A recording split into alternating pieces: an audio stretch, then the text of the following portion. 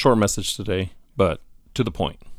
And that is, whether you've heard it before or you haven't, that the bigger the goal that you have, the bigger the challenge that's going to come your way, or challenges.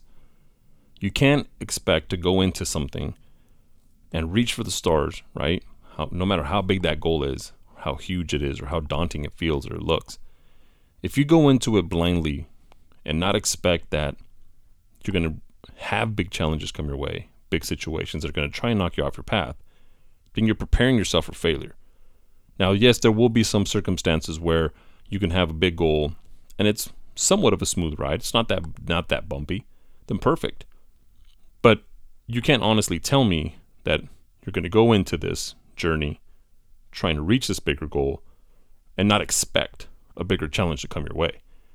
Because if that's what knocks you off, then you were silly for thinking that, for one. But two, you didn't plan for it, right? You didn't expect it. And all I'm saying is expect those big challenges. They might not feel as big when they hit you, right? But as long as you're prepared, that's all that matters. Because it would be silly for you to get knocked off your path and never reach your goal just because you thought, right, that you thought that the challenges that were going to come your way weren't going to be that tough. Even though your goal is so much bigger. Maybe it's the biggest goal you've ever had. So remember, the bigger the goal, the bigger the challenges. Prepare for them. Be ready for them. And when they come your way, make them feel like they're not that big, but because you've been preparing for it, right? Even though if you sit back and you look at it, there are times when you can go back and say, man, I can't believe that I went through that and I'm still here and I'm still pushing ahead. And all that is because you were prepared for it. You were expecting it.